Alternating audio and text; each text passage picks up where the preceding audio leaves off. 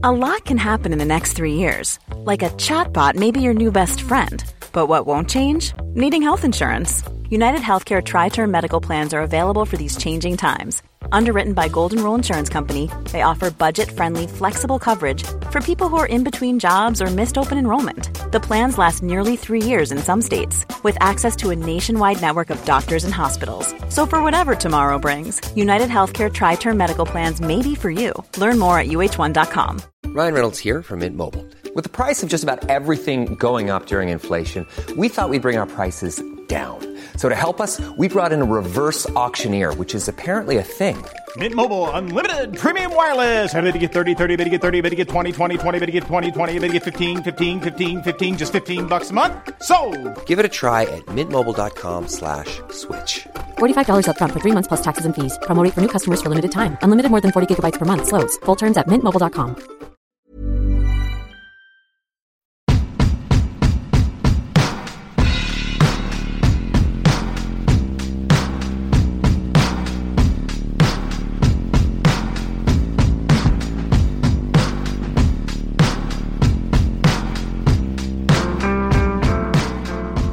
Hello and welcome to Mind Your Loaf, a podcast about taking action on our mental health. I'm here with my co-host Mar. Hi everybody. Brilliant. And the team at Irish mental health charity turntome.ie, who besides helping us with this podcast provide professional mental health support online free to everyone in Ireland.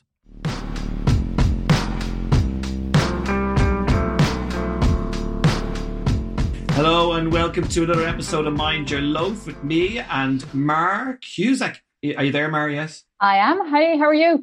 Yes, Mar is, we are in heavy Zoom lockdown situation right now. We're in level 5 and Mar is taking lockdown very seriously because she's in her wardrobe doing this.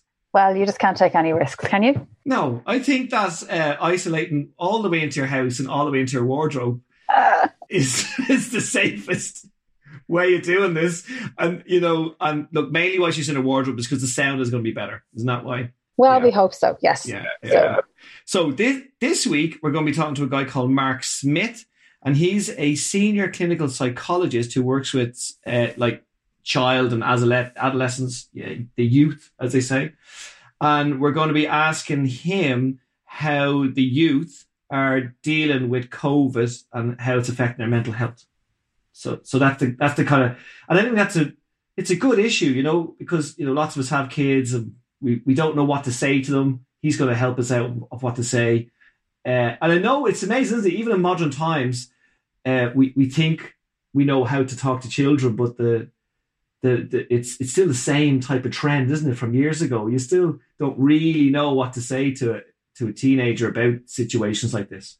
And in a way, I think even as adults, some of us are feeling like children because we don't know either. I think as parents or as adults, the kids want us to, they kind of see us as the person who knows everything, but nobody knows anything.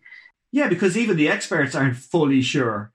So then that drips down to us, and then we have to drip it down to the kids. And then depending on the age of the child, should you tell them this? Should you tell them that? Oh my God, is it going to scare them? Should I hide it from them?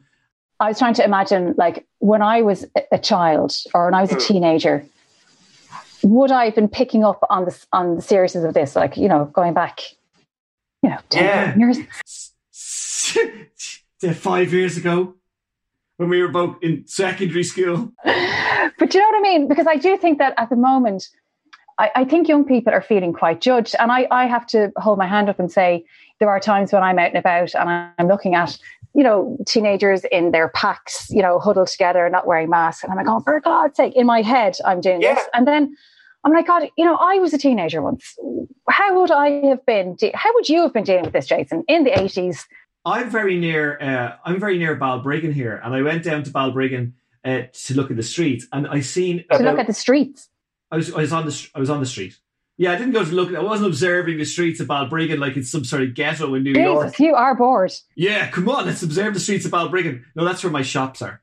So I went over there and there was about 10 teenagers on mountain bikes and they're in this kind of clump and they were going around like along the road and up on the path, but they were all, no masks, no nothing. And they were like shouting and and you know, people were looking at them going, oh my God, what are they doing? They should have more respect, you know, because of COVID and all. But in the 80s, that's exactly what I would have done. Because in the 80s, as a teenager, and I'm sure now, your natural instinct with all your mates is to basically see how you can break the rules. Yeah. That's the deal. I know people were going to go, that's very irresponsible of you to say that, Jason. But that's what you do as a teenager. That's how you discover yourself. That's how it's all, and there's all peer pressure and all sorts of stuff. I'd imagine in the 80s, we would have met in our local field, which was in the housing estate, about probably 15 or 20 of us. And we would have been working out what kind of fun can we have tomorrow that's not actually really allowed. Do you know what I mean? Yeah, exactly. And the more prohibited it was, the better. Yeah, exactly. I mean, we wouldn't have wanted to harm or hurt anybody, but we would have been. So we're not. We are definitely not. They are a bit naive to how dangerous it can be, because you're not. Okay, I always say that, like, when you see somebody driving a car and they drive it really erratically on the road in front of you, and they speed around a corner, or they do something nuts, they've most likely never been in a crash or seen a horrific crash. So they drive like that's never happened. But if you see someone, like, sometimes who has been in a crash or has seen a disaster, they'll be way more cautious how they drive. So with COVID, a lot of these kids, maybe, if you brought them into a ward, of course they can't do that. But if you showed them actually what COVID will do in front of their eyes, maybe they would calm down. Because I know we would have. If we were brought in the 80s into a hospital ward and go, look, this is what COVID does, you can't spread it, we'd be like, oh shit, okay, actually that's pretty bad. Yeah, but I don't know. Yeah, at the same time, kids, and kids and teenagers need to be kids and teenagers. They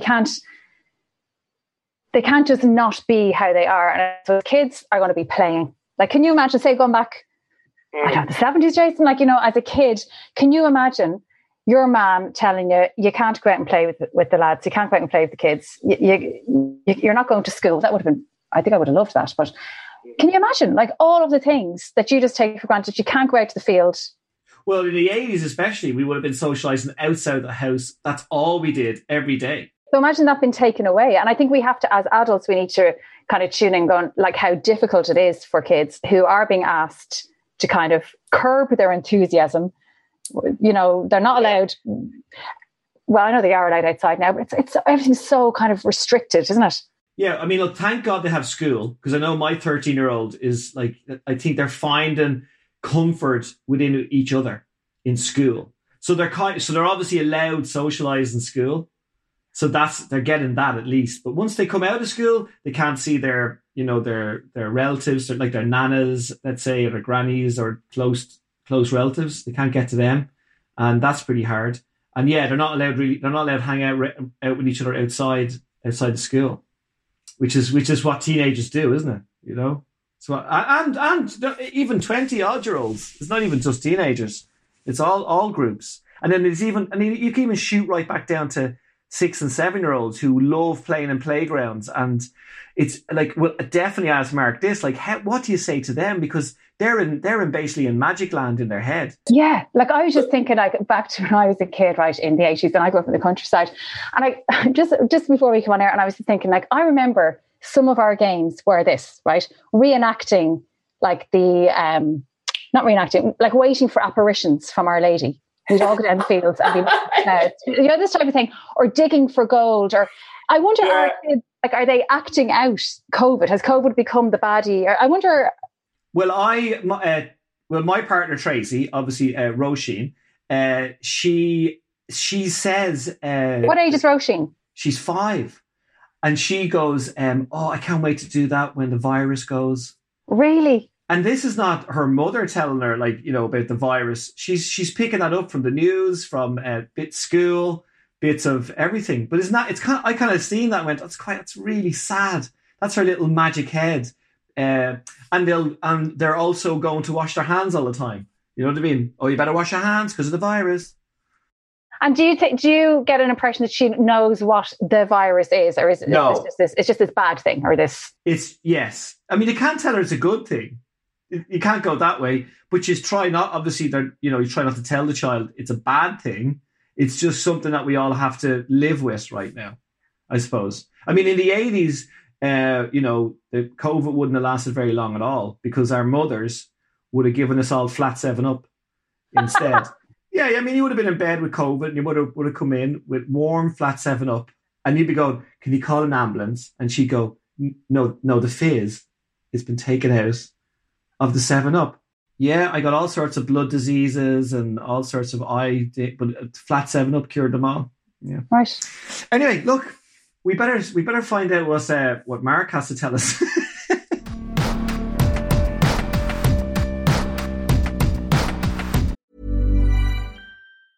Small details are big surfaces. Tight corners are odd shapes.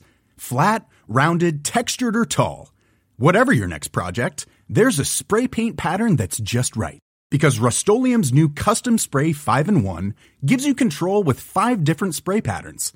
So you can tackle nooks, crannies, edges, and curves without worrying about drips, runs, uneven coverage, or anything else.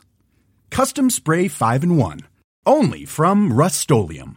If you thought the only way to get a more defined jawline with natural-looking results was through surgery, think again. Juvederm Volux XC is a non-surgical injectable gel filler that improves moderate to severe loss of jawline definition and can help you achieve natural-looking results with little downtime. Even better, this improved definition lasts up to 1 year with optimal treatment. No maintenance required. Improve jawline definition for a smooth, sculpted look with Juvederm Volux XC. For important safety information and to find a licensed specialist, visit Juvederm.com. That's JUVEDERM.com. Not for people with severe allergic reactions, allergies to lidocaine, or the proteins used in Juvederm. Common side effects include injection site redness, swelling, pain, tenderness, firmness, lumps, bumps, bruising, discoloration, or itching. There's a risk of unintentional injection into a blood vessel, which can cause vision abnormalities, blindness, stroke, temporary scabs, or scarring. Talk to a licensed specialist to find out if it's right for you. Hey, I'm Ryan Reynolds. At Mint Mobile, we like to do the opposite of what Big Wireless does. They charge you a lot, we charge you a little. So naturally, when they announced they'd be raising their prices due to inflation, we decided to deflate our prices due to not hating you. That's right. We're cutting the price of Mint Unlimited from $30 a month to just $15 a month. Give it a try at mintmobile.com/switch. $45 up front for 3 months plus taxes and fees. Promo rate for new customers for limited time. Unlimited more than 40 gigabytes per month. Slows full terms at mintmobile.com. So we used to say on the line or down the phone or down the line or on, or in the other studio. But in the other square section, it's a bit like doing these Zoom calls is a bit like constantly being in the Brady Bunch. So it's like, we've got Mark Smith with us. Hello, Mark. Hi, good morning, guys. Hi, Mark. How are you? Thanks for joining us. You're a senior clinical psychologist. You work with children and adolescents, like basically youth worker. Yes, that's what you do. Yeah, I work for the Child and Adolescent Mental Health Services for, I think we stopped counting after 10, but roughly about 17 years. Okay, and it's is it CAMHS that you work? What is that? What is CAMHS? Yeah, Child and Adolescent Mental Health Services. So it's a service from the HSE that provides mental health support to young people up to the age of 18 with moderate to severe mental health difficulties. Okay, so you work everywhere, like you work in schools and colleges and... Predominantly it's clinic-based, so young people would come to us, young people and their families would come to us, and we provide support from a team basis from the clinic. Okay. And so the main thing that me and Mara wanted to talk to you today about, which is the whole COVID situation. I mean, what we want to basically talk about is what kind or how COVID is affecting the mental health of the children right now. So basically, I mean, like, so with it, I mean, I'm assuming that their anxiety now is it up or down, or I mean, what are you experiencing right now with them, with the youth? It's gone through different phases. So in the beginning, when lockdown first happened, for a lot of young people who already struggle with anxiety, it was actually a piece of cake for them. They knew exactly. It was like, welcome to my world. I've been struggling with this for years. Now the rest of you know what that feels like. So that they were well practiced. They knew everything about kind of feelings of dread. What if this happens? What if that happens? This was completely new to them. Young people who would have struggled with depression and anxiety are very well used to self-isolating. They're well practiced at it, unfortunately. So when this came around, it was very easy for them to slip back into that mode again. And they found most of the initial lockdown actually relatively straightforward. What they really struggled with was when we came out of it, and when there was an expectation of, now I need to go back out and mix with people. I need to go back to school, because they had, accepted and endorsed isolation from the rest of the world for a long period of time. And now it's, let's go back into it. And it wasn't go back in a gradual exposure. It's September's here. This is not a negotiation. Let's go back into school, mix with people that I've been out of practice with, that I'm going to be worried about. And like, when you struggle with anxiety, there's loads and loads of different types of it. And for some, say, who would have struggled with fear of contamination, fear of germs, fear of mass illnesses. Yeah. This was also, certainly I got from a lot of young people, told you so. You wouldn't listen to me. I told you this was coming, and now it's here. But for young people maybe who struggle with social anxiety, they worry about, what do people think of me? Am I good enough? Am I funny enough, tall enough, skinny enough, strong enough?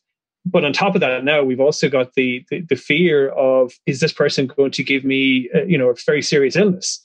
So it's adding extra layers of anxiety on top of what's already been there. So, and the way you say that, though, that you're saying that the kids that have the high, they were ready for this. You're kind of, it sounds to me like you're talking about, it's the majority of children have this anxiety in the way you're saying it. But for me, I wouldn't have thought so many of them would have had this anxiety. You see, when we talk about anxiety and things like this in podcasts or in media, anxiety is what we all feel. It's an emotion like happiness, sadness, anger. We all have it. Yeah, we need it. We need it. It protects us. It keeps us safe. It's that you're walking down the street and you see someone coming close without a mask. You step back, because that's what you should do. It's your inbuilt threat radar and your response system when we perceive threat, be that whether it's social or COVID or whatever it's going to be.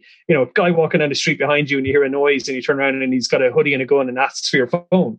Your anxiety kicks in, your heart pounds, you sweat, your muscles tense up, and you get the hell out of there. Yeah. So it keeps us safe. And so anxiety can be fun. If we go on roller coaster in Taylor Park, it's the exact same physical sensation in our body. Our heart are pounding, but we interpret it differently. So a certain amount of anxiety can be fun, it's enjoyable, and a certain amount can feel very overwhelming if it's nonstop. You do the roller coaster, you do Halloween, it has a clear beginning and an end. Right now, we've got a global pandemic that has been happening for the guts of a year, and we don't know when it's going to end. So it's exhausting to be on alert all the time. So anxiety gets you ready to respond to a threat. Yeah. But right now, everybody's the threat.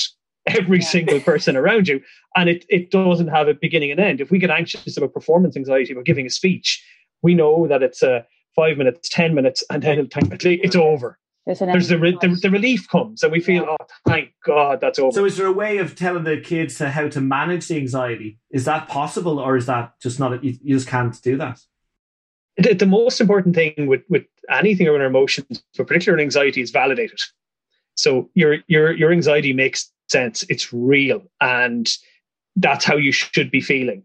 So we've an unfortunate tendency in Ireland to overuse the phrase "it'll be grand." Oh yeah, you be grand.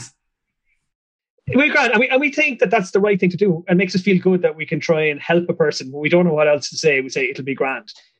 It isn't grand. Nothing about this is grand. And what happens is, if you tell someone who's really, really anxious, it'll be grand, internally their stomach is in knots, they think they're going to puke, their mind is racing, their heart is pounding. Nothing about that feels grand. Yeah. Then they turn on the news, they pick up their phone, they look at their social media timeline, and we have deaths, we have lockdowns, job losses, and go, yeah, no, none of that feels grand. So, in a lot of ways, one thing that I would, especially with teenagers, talk to them about when they tell me this stuff, I go, yeah, just be honest. Yeah, and because that validates their emotion. They don't have to worry about, is this real? Should I feel like this? And when you're being flooded with all sorts of different emotions, the last thing you need is to be doubting yourself and to wonder, is this real? Is this valid? And am I supposed to feel this way? So the first thing we say is, yeah, absolutely, you should. And that makes sense. But at the same time, we also have to instill hope that it doesn't mean it'll always be this way, and that, yeah, it's crap right now, but I feel like that too. So I would use an awful lot of self-disclosure with anybody that I'm working with, where, I would acknowledge with them, yeah, look, I'm exhausted and I'm anxious and I'm tired and I'm trying to help my kids and I'm trying to do my work. And we're all, that phrase that we're all in this together does get overused, but I don't think it works because it doesn't acknowledge the emotional impact of how we're all in this together. So it's a stock phrase that's used, but it doesn't emotionally resonate or connect with people because it's the emotions that people are feeling. So, we are scared, we are tired, we're fed up, we need something to look forward to. We're tired of the cycles of going through it. And just that connection with people of feeling understood is one of the most powerful things. I've been running groups about a variety of different topics for years. And when you gather the feedback at the end, and it's quite difficult as psychologists to hear this because you've delivered all this content. And then you ask the people, what did you get out of that group that we've run for, it could be 6 weeks, or sometimes one group run for 6 months. Yeah. And almost universally what they'll say is, the thing I got out of that was being in a room with other people who feel the same as me. So they got comfort. Yeah, you were grand. You were there kind of like as an added extra as a psychologist, but I was with people who know what it feels like to feel like me inside. But they're obviously coming from all different walks of life. So they're experienced different types of anxiety.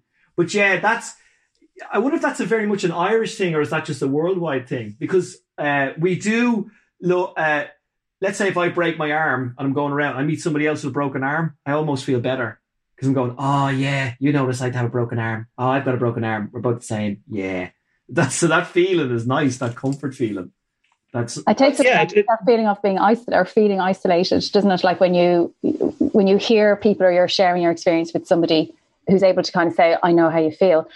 One of the things that I use when someone comes to see me, and irrespective of young person or adult, is I can see they're a little bit anxious, they're a little bit nervous. And one thing I'll say to them is that, look, this is very weird. You've walked in off the street to a complete and utter stranger, and the expectation is you're just going to spill your guts and tell me all about your emotions that you've been really practiced in keeping internal for a long time. And this is not going to happen automatically. And if somebody does come in off the street and just says, now I'm going to tell you my entire life story and every feeling in 10 minutes, that's a little weird. So it's important in building trust. It's important that we don't overexpose people to too many emotions too quickly and leave them overwhelmed. So you're trying to use a graduated approach that we can slowly let those emotions out, and it doesn't leave the person overwhelmed or kind of more traumatized than they've come into you. But it's also not just to look at that anxiety. There's other things that go on. So we've got loss. We have the transitions that people would have had, like confirmations and graduations and J1s and all those things. And for adults kind of thinking, look, there's a bigger picture here, but these are important. Yeah. They're real rites of passages, aren't they?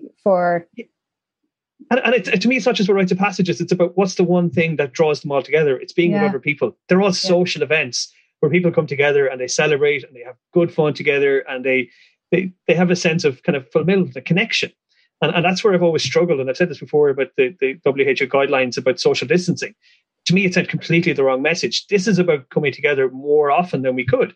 It should have been physical distancing, keep safely physically apart. Right, yeah. But we need social connection. And, we've seen that through Zoom and through all of the different things that are there. And it's been our lifeline. And, I've been fighting for years with the narrative that, screens and social media are bad and they will destroy your mental health. And then this year we have the WHO saying, connect with people, use platforms, use gaming, connect with your technology with others. But like everything, it's we do get tired of it if we overuse it. And, after a couple of months, people are talking about Zoom fatigue. We're watching, we were just saying, we're watching kids out there, out in the streets and all, and they're, after school, they are like, they could be like early 20s, late teens. They're gathering in groups. And, should we be judging them when we walk by? You know what I mean? We kind of, all the adults are kind of walking by going, look at them all in a big group there. They don't seem to give a shit. But is it that, they're teenagers and they kind of have to do that?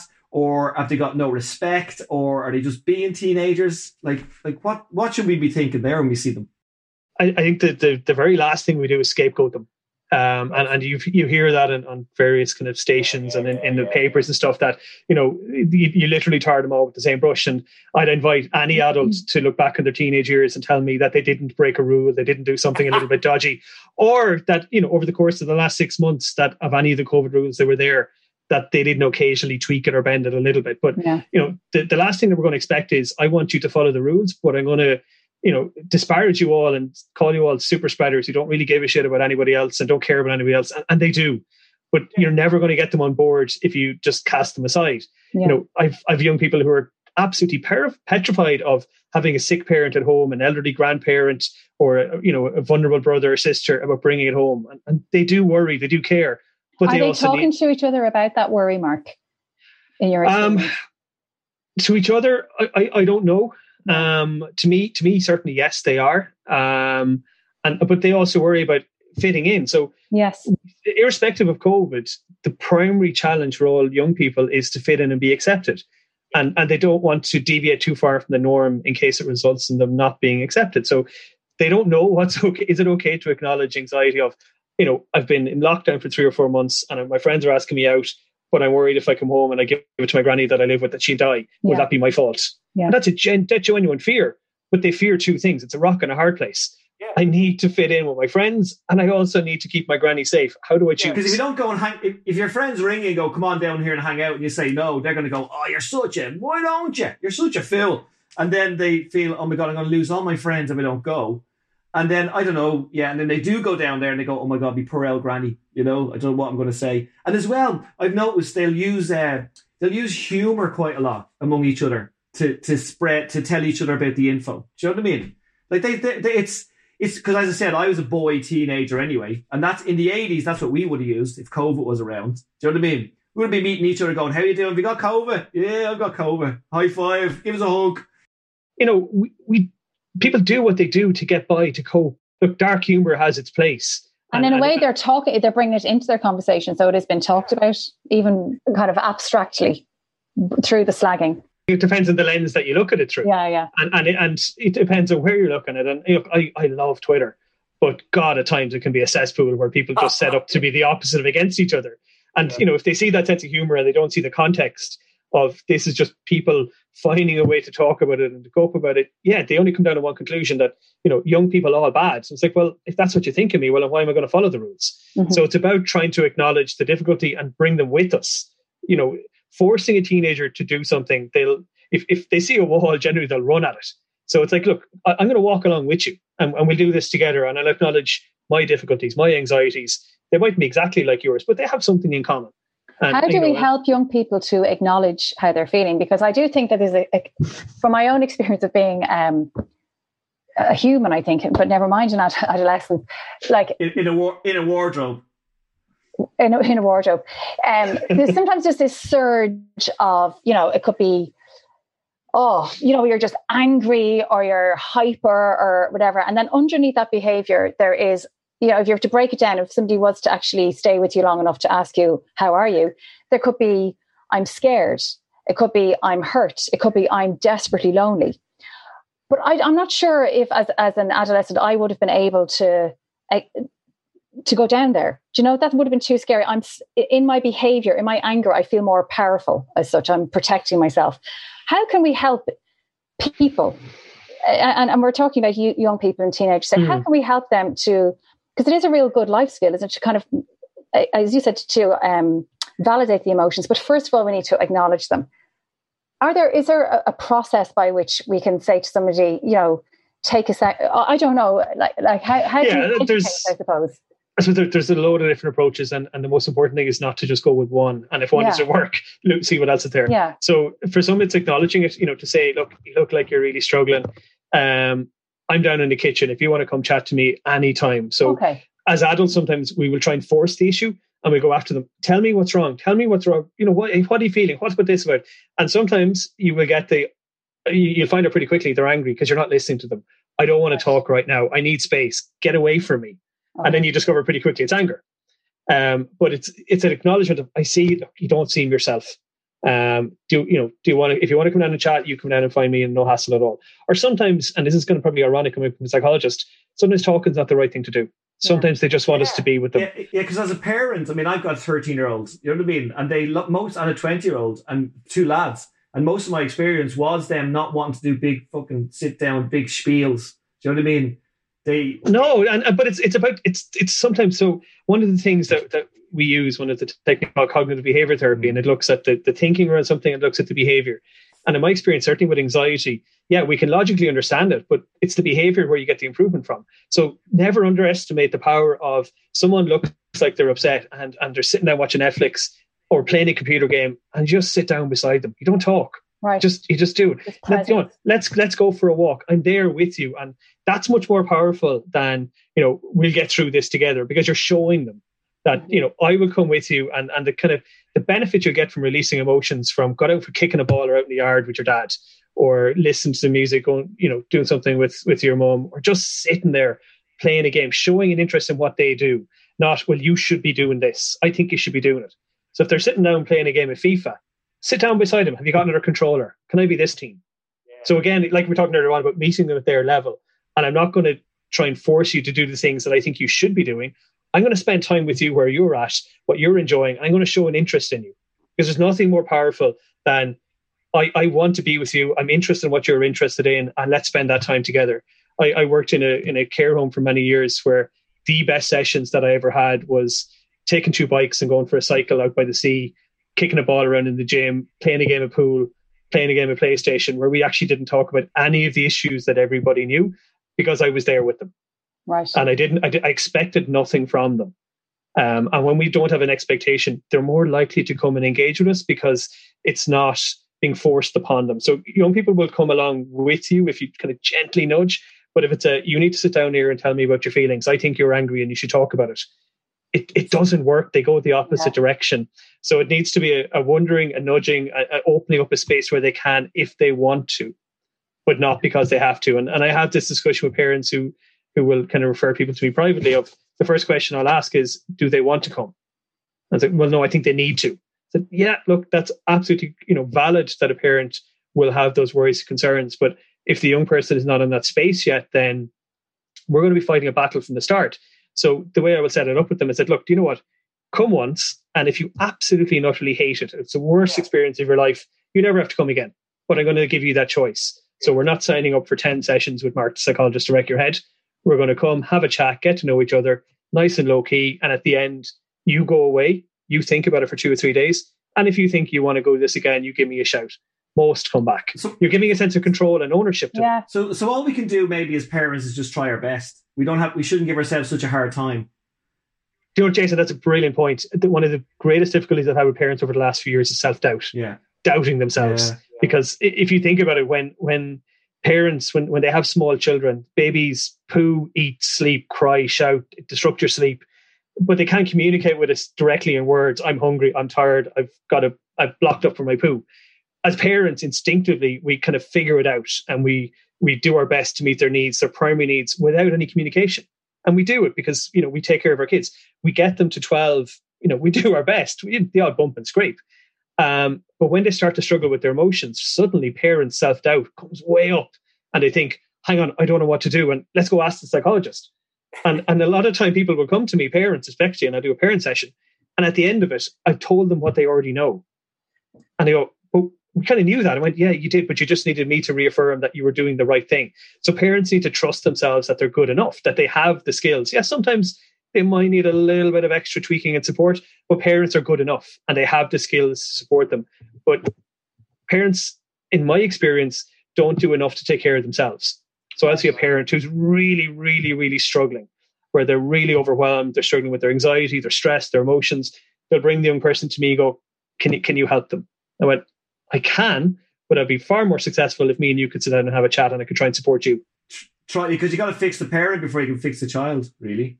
You got to empower them. You got to bring them up, and you got to, the thing that the analogy I overuse is taking the flight, which we can't really do right now. But that, when they do this pre-safety briefing, in the sudden event of a drop in cabin pressure, parents of small children, put your mask on first. Yeah. And that's what we need to do with, I am not that good, and I would argue probably most psychologists aren't, that in an hour or 50 minutes once a week, that we will have a transformative impact on somebody's life. Mm-hmm. Whereas if you support a parent to manage and support a young person through when they're feeling anxious on a Sunday night at 8:00 when they're due to go back to school, or on a Friday night at 8:00 when they haven't got the invite to go out with friends the next day, in that moment, that one good adult, that relationship that they have there, that's what supports the person through it. Yeah. And if I see a parent who's really struggling with that, my instinct is I got to help this parent, because that's the best thing I can do for that young person is to support them, because they've got them this far. I just need them to get them the next little bit. Yeah, and as a parent as well, I've noticed that because I've got, as I said, a 13-year-old, is that he likes to leave clues around the place to how he's feeling. So I could be in the car and the news with COVID can come on, and I have seen him switch it off, and I'll turn around to him and go, oh, does that upset you? Does COVID upset you? Is that good? And he just looks at me and he goes, not now, Dad. shut up, will you? So the clue, he's telling me without saying anything that he's just switching off the radio. He doesn't want to hear about COVID right now, and it's fine. And then I've noticed as well that, like, when I'm asked him, and this would be maybe on the way to GEA training, and I go, so are you okay? And he goes, yeah, I'm fine. But when I collect him after the training with all his mates, it's almost like that's been his therapy, with his socialising with the mates, messing, laughing. And it's exactly what you said earlier. When everybody's in therapy or in that session together, they all realise they're all in the same boat. So he's up there and he goes out and they're all kicking the ball about, they're all training, and he's going, oh, we're all okay, actually. Actually, we're all okay. And then he'll get back in the car and immediately I'll even go, so how are you feeling now? And again, he'll put the radio back on, put music on. And the music means, will you shut up, Dad? I don't want to talk about it. So it's like all clues just left everywhere. But you're right, yes. But it's also about there's, and I've done it with my 9-year-old driving to school, where I'd have kind of news talk on and I'm listening to it, and she'll switch over to spin. And what I said is, do you know what? You're right. Let's listen to some music. I've had enough of COVID. Because again, you're validating that you're seeing the behavior, but you're naming that you get it. I see what you're doing, and you know what? You're right. Let's have a bit of music. We all need a bit of distraction. So it shows them that I get you. I see what you're doing, and I agree with you. For any kind of difficulty or trauma that a young person might experience, the main reparative piece that we need to do is find a way to introduce some degree of normality. Because when a big trauma happens, it shakes our confidence in the world. We feel that everything is unpredictable. Nothing ever stays the same. So what you try and do is find elements of the person's life that gives them a sense of, okay, all this other stuff around me, it's all over the place. It's all gone to shit again. But this stays the same. This little piece of my life, this little routine feels the same. And that's reassuring. Yeah. It gives a sense of control that, at least this stays predictable. Because anxiety is about the unpredictable. I don't know what's coming next.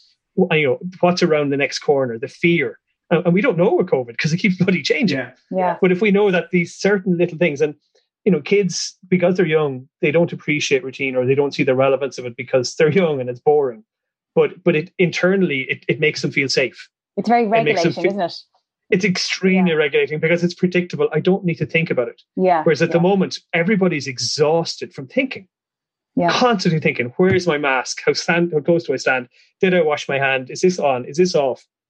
We're literally, brain fatigue. So when we're in routine, the great thing about routine is we don't need to think about it. We just get up and do it. Yeah. And it gives us a respite from thinking, which is really nice. We need a break from thinking all the time. And there's a sense of safety in it as well, isn't there? Like, as you said, it's predictable and it's happening. So it's like somebody's in control of this, as in the routine itself is in control. So I suppose that's one of the great things about the kids being at school. There is routine, and that generally sets up a routine then for morning, for evening, at home. So as adults with children, I that's one thing we can actually actively do is commit to a routine, like set one up that works and commit to it, with flexibility or whatever. Yeah, so it's knowing, and parents will often say to me about managing behavior, how come in school they're grand, there's no issue whatsoever, at home they're demons. I said, look, think about school. They know where they sit, they know what the rules are. The same thing happens every day. Now, that's not always possible in family life because or maybe I'm just talking about my own here, but it can be chaotic. Yeah. And that's family life. That's normal.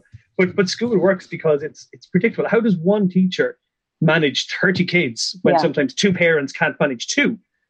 Because it's predictable and it's clear and it's visual. So school works really, really well because they see what the structures are, whereas homes can be a lot. So never underestimate, I suppose, the value of the small things. Yeah, and knowing absolutely. that's there. And the phrase that's been used quite a few times by some of my colleagues and myself is, but we got to focus on what we can control, the controllables. Yes. What we tend to do when we get anxious, and what exacerbates our anxiety, is focusing on all of these big things, like when there will be a vaccine, or adults, when will the pubs open? We have no idea, no control. Don't put dates on things. And nothing beyond what can I do? What can I do today? Who can I talk to? I have a thing that each evening coming home from work, I've had a rule for the last couple of weeks as I scroll through my phone is, who have I not talked to in a couple of weeks? And there's people I found that I haven't spoken to in months. And I ring them and I go, hi. Yeah, I know. What do you want? Am I okay? Everything okay? Something wrong? And I go, yeah, I've just decided to randomly pick someone I haven't talked to in ages. And they go, nice. Oh, that's kind of nice, bit weird, but okay. And we get into it then. And then and my favorite thing about blokes is that you can ring your mate after 2 years and go, So anyway, I was just saying that thing. And they'll go, oh yeah. So anyway, so, but the thing is as well is that we as parents and all, and we get very, very anxious.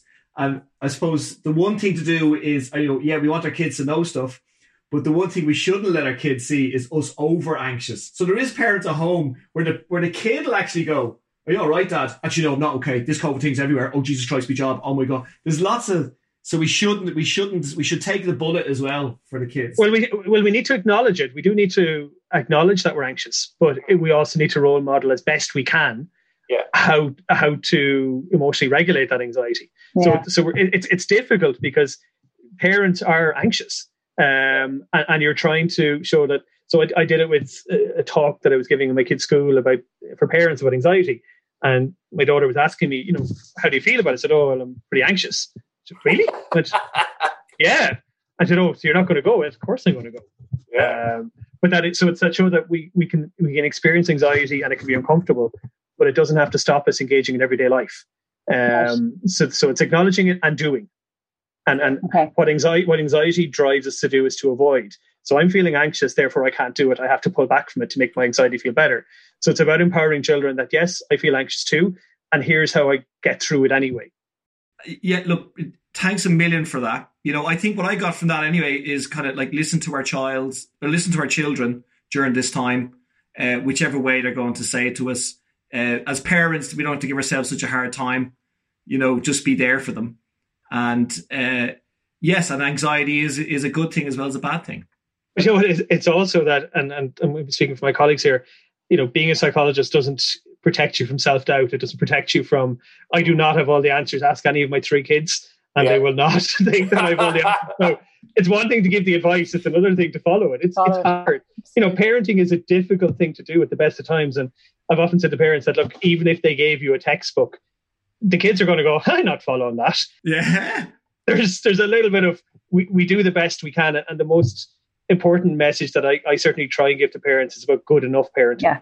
You're not expected to be perfect. You can't be. Nobody is. Yeah. And if you're good enough, that's good enough for your kids. Well, Mark Smith, senior clinical psychologist, or there's a lot of psychologists listening in now who are going to rename their title as silly work, which is according to my 3-year-old. Well, I like that. I like that when a psychologist go, what do you do? Oh, well, kind of silly work. Oh, yeah, I understand that. Yeah, it's kind of, I get it. Right in. Like, brilliant. But look, thanks for joining us. Amazing advice during these hard times. So thanks a million. We'll see you soon, Mark. But no, he's a very informative, Mark Smith. And if anybody, you can look him up, you can Google him. He's got like loads of YouTube chats and talks and all sorts of things. So you can get way more advice from him. And I think I am absolutely delighted now to know that anxiety is a good thing. And if we don't listen, if we keep trying to ignore it, that's when it gets bigger and bigger. But if we sit down with it and just say, okay, like petting the dog, just saying, hiya, I'm home, blah, blah, blah. Immediately the dog is placated. And it's the same with our anxiety. Sit with it and say, okay, I'm obviously feeling something here. This is a bit hard. Sit with it, acknowledge it, as I said. And even just give yourself a break saying, I know I'm feeling a bit shit. I'm feeling a bit scared. I'm feeling a bit whatever. And that's okay. And the one thing that seems to get people like raise their anxiety, especially mine, is trying to control situations you can't control. Yeah. So as Mark was saying is finding things that we can control, like the routine. And I also think in relation to kids, even giving kids some of the decision-making power in what will our routine be like. That they pick their storybook for nighttime, or they decide what night we have a movie, or, this kind of thing, that there's a collaborative aspect to it as well. So, and there's a wonderful fella, that Alan Watts dude, who I often mention, he says a lot of times it's easier just to join the dance instead of sitting out. Just get in and just join. And that's what's happening now with COVID right now. I know it's not much of a dance, but what he means is don't try to control it. Just get in there and just, But you know what? Actually, on that note, Jason, have you ever just what I've been doing recently, because we're on our own, blah, blah, I'm putting on music at night sometimes and just dancing around on my own. Brilliant. And it's brilliant. Yeah. If all else fails, stick on some music and just shake it out. Do you know what? I remember ending my tour. I was on my own in the bedroom in Manchester, and I had just done 50-something dates. And it was my last date in Manchester. And the tour manager, he had actually driven home because he lived near Manchester. So I had the best time ever. I basically got into my bedroom and I downloaded the best of the 80s. And I had like a 2-hour party on my own. Just dancing around to me jocks. It was hilarious. I'm very visual. I didn't need that, okay? Well, the jocks is all right. It's all right. Okay, well, that's another episode done. Yay! Have a good week. Thank you very much. Mind your love. Mind yourselves. Okay, yes. Bye. Bye. Turn to Me provides professional mental health support. Jason, do your, your ad voice. Oh, yeah, I'll do the ad. Okay, I'll do a proper ad thing. Okay, ready? Yeah. As a registered charity, Turn to Me provides professional mental health support online for anyone in Ireland going through a tough time.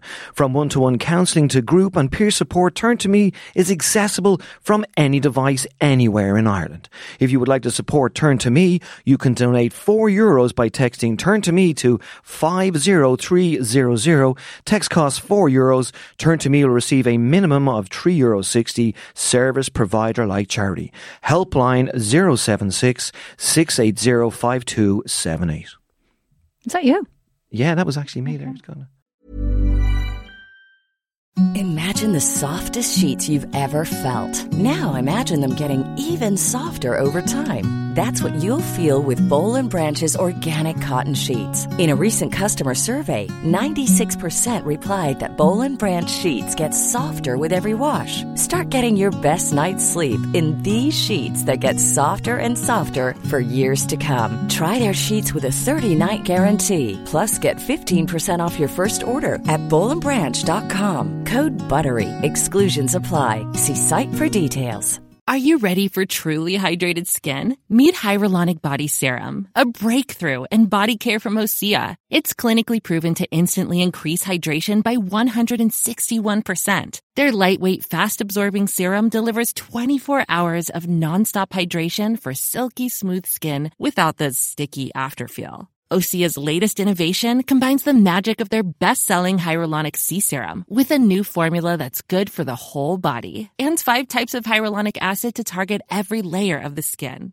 Osea is a women-founded, women-led brand that's been crafting seaweed-powered products for nearly 30 years. The best part? Everything Osea makes is clean, vegan, cruelty-free, and climate-neutral certified, so you never have to choose between your values and your best skin. Treat your skin to clean, vegan skincare from Osea. Get 10% off your first order site-wide with code SUMMER at OseaMalibu.com. That's OSEAMalibu.com, code SUMMER.